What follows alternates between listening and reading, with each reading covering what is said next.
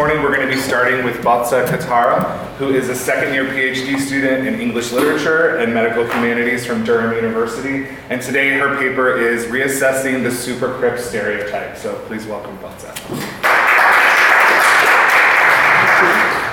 Good morning, and let's kickstart our morning with Reassessing the Supercrypt Stereotype. The term supercrypt, which can aptly be defined as a stereotype narrative displaying the plot of someone who has to fight against his or her impairment in order to achieve unlikely success, is a misleading and dangerous twist on the word crippled, where to be crippled signifies the dire condition of human frailty, limitations of embodiment, and a life without possibilities. To be supercrypt is emblematic of overcoming those limitations to such a preposterous extent that not only demonizes and annihilates the experience of living with physical disabilities, but also heralds an insidious discursive practice of athletic vigor and prowess.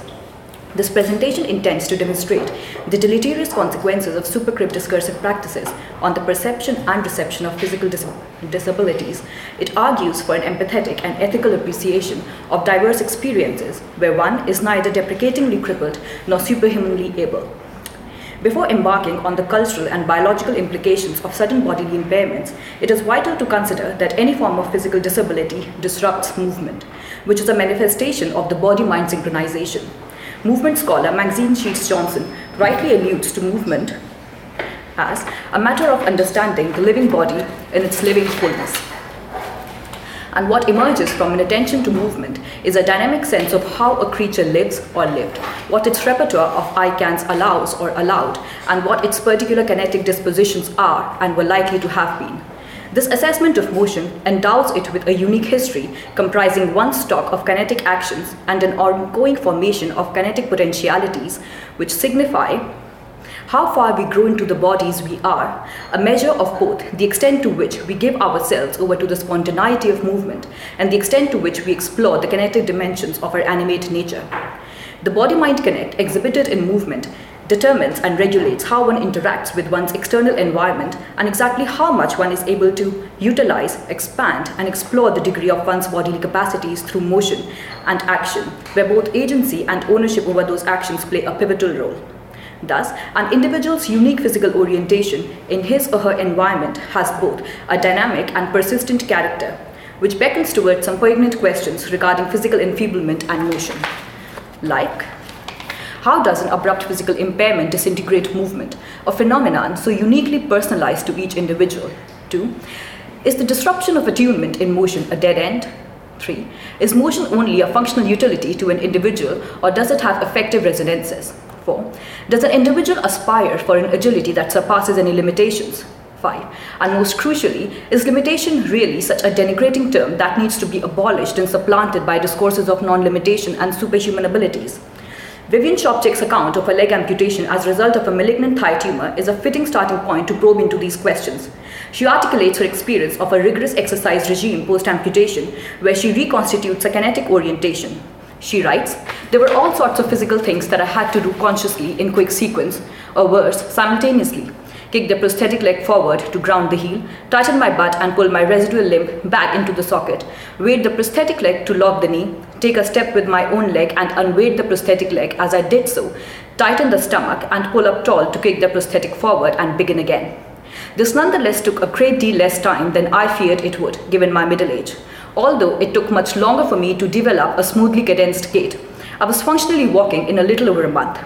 Her amputation naturally ruptured her previous way of walking, and with that, her attunement in motion was also compromised. Nonetheless, her heightened sense of control over movements and consequently a rhythmic walk are reflective of the body's elastic adaptability to any loss.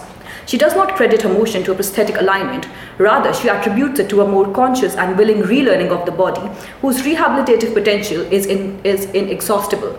She says, "Learning to walk and incorporate prosthetic legs has made me more, not less intimate with the operation power of my body. I also enjoy what for me always seems to be my newfound physical strength." In being a leg amputee and prosthesis wearer, she does not yearn to embrace a supercrypt horizon of unlimited vitality. She recounts how following her amputation, she was heralded into this world of technological high, where prosthesis had become a tool to unleash an athletic prospect that superseded even the pre-amputation embodiment. But in exploring the existing kinetic capacities of her body, she retrieves her gait and performs what for her are the organic movements of her body. that bear no correspondence with the supercrip practices prescribing limitless agility. She writes, "Indeed, long ago I remember attending that first meeting of the support group, at which my prosthetist proudly showed a video of amputees racing in the Special Olympics. As I sat there, I watched the people around me and knew that all they wanted, as I did, was to be able to walk at work, to the store, maybe on a treadmill at the gym. In sum, I have no desire for the latest literal body parts. All I want is a leg to stand on, a limb to go out on, so I can get about my world with a minimum of prosthetic thought." Corresponding with Sobczak's experience is the fictional delineation of amputation in Coetzee's fiction Slow Man. Here, the protagonist Paul undergoes a non-consensual leg amputation. He is deeply anguished and resentful of the unanimous decision made by the doctors to hack off his leg. His agonizing response on being asked whether or not he wants prosthesis is at once profoundly emotional and ethical. He writes, "You anesthetized me and hacked off my leg and dropped it in refuse for someone else to collect and toss it into fire. How can you stand there talking about care of my leg?" Like Sobczak, he's also initiated into this realm of technologization, where prosthesis is not only an inevitable necessity, but also a prop that conveniently hides and effaces disability under the homogeneity of human form. But instead of opting for an artificial leg and obliterate the absence of the missing one, he decides to use a Zimmer frame and crutches. As the narrative progresses, the readers are acquainted with how Paul reorients his motion and reintegrates his bodily dynamics. At the outset of his post-amputation stage, he experiences sharp, throbbing phantom pains. Even a mention of his amputated leg acted as a trigger. The description goes as follows. "As if the leg knows being spoken of, as if these terrible words have roused it from its troubled sleep. The right leg sends him a shaft of jagged white pain. He hears his own gasp, and then the thudding of blood in his ears." Phantom pains that all amputees suffer from are a rather confusing phenomenon.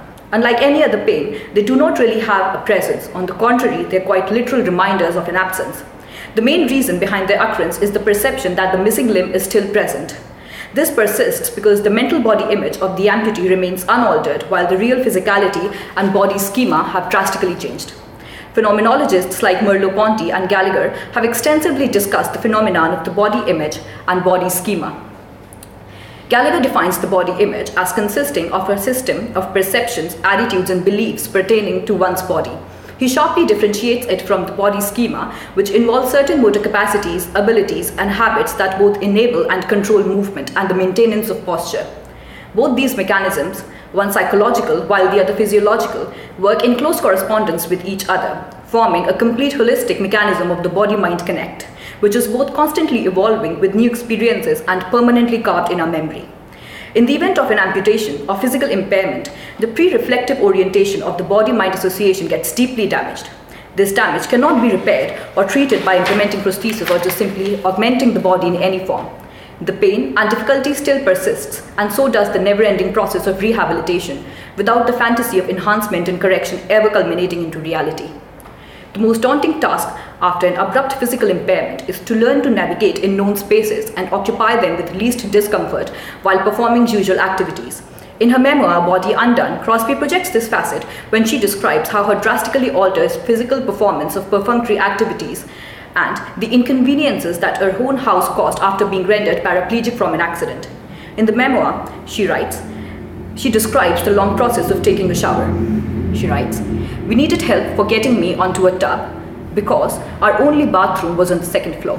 To get me to the tub and shower me, Donna had to transfer me 1, from the bed onto my wheelchair, 2, from the wheelchair onto the stair lift chair that would take me upstairs, 3, off it and onto a folding wheelchair that was stored in a closet outside the bathroom, 4, from that wheelchair onto the shower bench straddling the toilet and the tub, and finally onto the shower chair in the tub itself." Crosby enumerates the sheer discomfort she experiences. Here, her house, a known space, has magnified into an unfamiliar domain of geometric precision, requiring strenuous conscious efforts to move in. A formerly non-conscious activity of taking a shower amplifies to an extent that she consciously and meticulously breaks it down into an elaborate procedure. Now, taking a shower comprises not only 5 tedious steps, but also involves 2 different wheelchairs and 3 assistive devices. How different is the experience from this picture?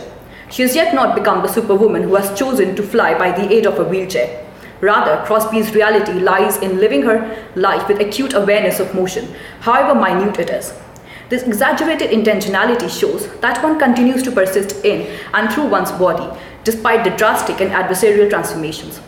Author and dramatist Samuel Beckett acutely projects the dimension in his writing. For his impaired characters are often seen taking precisely calculated steps, any miscalculation of which leads a fall. However taxing the movement may be, his characters never forsake the possibilities of accomplishing it. This is most discernible in the novel Molloy, where the eponymous hero has one stiff leg. The first half of the novel is dedicated to his odyssey to his mother's house that essentially begins from and ends at nowhere. He declares, and as a disclaimer, this quote has Beckettian absurdities, so yeah.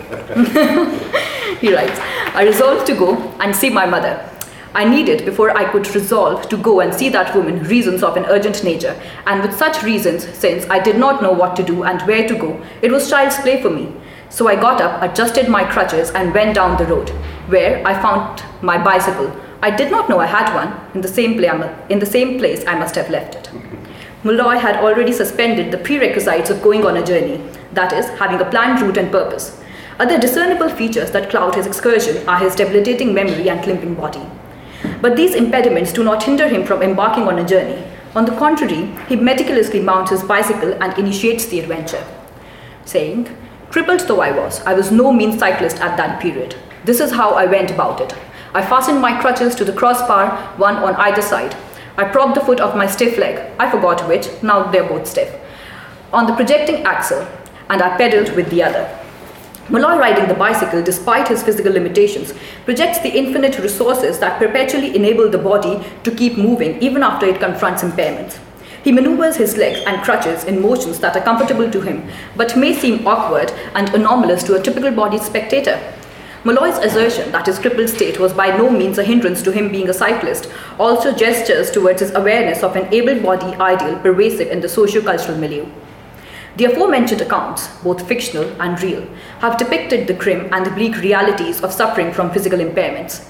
On one side, there is the abrupt rupture of habitual bodily orientation, while on the other, there are also willing and fruitful efforts at resettling, reorganizing, and reorienting the existing locomotive potential.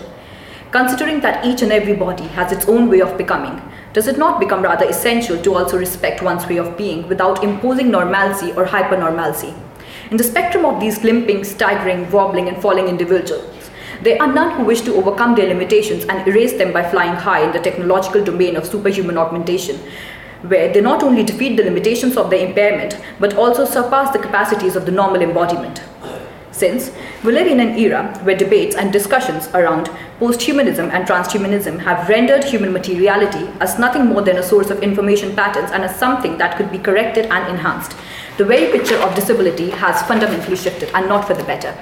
Earlier, any form of physical disability gave way to an overwhelming need to hide or fix them. But today, in the wake of the transhumanist perspective, where human embodiment has been negated to make way for the machinic, the narrative has shifted from hiding and fixing to enhancing and augmenting the body by means of machinic interventions of various kinds, in order to enable one to become better than one was and have the ability to spurn off one's limitations. The internet is rife with images, with supercrip images of amputees and prosthetics that manipulate the outlook of this society towards the physically enfeebled, thus not only propagating a dangerously ignorant discursive practice of superhumanism, but also entirely effacing the singularity of experience of living with an impairment. The subversive potential of techno-fueling of the human body is that it is exploiting the very nature of human materiality and liminality, encouraging a ruthless fetishistic desire to become limitlessly better, whilst also harnessing the lucrative potential of that desire.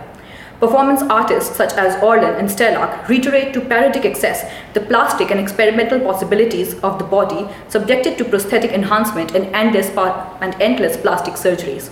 Orlan underwent multiple surgeries to change her appearance, asserting, "This is my body, this is my software." Beginning in the 1990s, her surgery went live from the operation theatre. The surgical procedure was titled The Reincarnation of Saint Orlan. After this, she was to acquire the chin of Venus, the nose of Psyche, the eyes of Diana, the lips of Europa, and the brow of Mona Lisa. And that picture shows the result. And Stellak, on the other hand, believes in augmenting the body to attain a state of hyperfunctionality where the body can attach itself to a machinic interface of multiple legs and hands, all operated by computer software. He claims these performances address the questions: can we consider a body that can function neither with memory nor desire? And is it possible to navigate the world displaced from the cultural spaces of emotion and of personal experience? Such questions are not only reflective of the post and transhuman ethos of human omnipotence at the cost of the body, but they also bear on the question of reception and attitudes toward disabilities in general. In ignoring or dismissing the significance of the lived personal experience, we may also come to disregard the adaptation and adjustment involved in living with physical enfeeblements, and with that, the complex range of affects and emotions which accompany these experiences. A direct consequence of this adverse narrative is that it gives rise to what Javi Carrel attributes as epistemic injustice, which corresponds to the patient's lack of opportunity to express themselves and what they are going through. This denial makes them feel uninformed and inadequate. The epistemic injustice that lurks behind the supercrypt narrative is the annihilation of the fact that each body has a uniquely tailored way of being. It is unethical to impose a heteronormative bodily stereotype of gait, posture, and comportment on individuals. The limping and staggering that an able onlooker may find a sign of extreme discomfort could be another's organic way of walking, coping, and existing. If on one side there are people like the prosthetic supermodel and athlete Amy Mullins, who actively endorses the technophilic narrative of agility by asserting, with all this new technology, why can't you design a leg that looks and acts like a leg? I want to be at the forefront of these possibilities. The guy designing the next generation of theme parks, the engineers, the glass blowers. I want everyone to come to me with their ideas. There also exist people like Christina Crosby, who even after sustaining a fatal spinal cord injury are willing to confront the change and accept the demands and challenges of living with physical debilitation without really craving any superhuman potential that could strip them of the newly imposed limitations. She asserts, in order to live on, I must actively forget the person I once was. I'm no longer what I once was, and yet come to think of it, neither are you. All of us who live on are not what we were, but are becoming. I have chosen, and for the immediately foreseeable future, will choose to live as fully and passionately as I can. Every time I make that choice, I move further from the past, and am increasingly detached from what I once was. These two experiences starkly contrast each other, revealing opposing demands and expectations. The contention of this presentation is that both are equally significant and crucial, because in representing two conflicting strands of thought, they bring to the fore that each body is a distinctive being that differs in its experience of disability. In delineating the biological struggles of the body, these narratives too, to some extent, redress epistemic injustices in our appreciation of physical impairments by suggesting that every individual embodiment is an indefatigable being, not a normative or stagnant one that needs to be pressured into achieving a superhuman or hypernormative vitality. Thank you.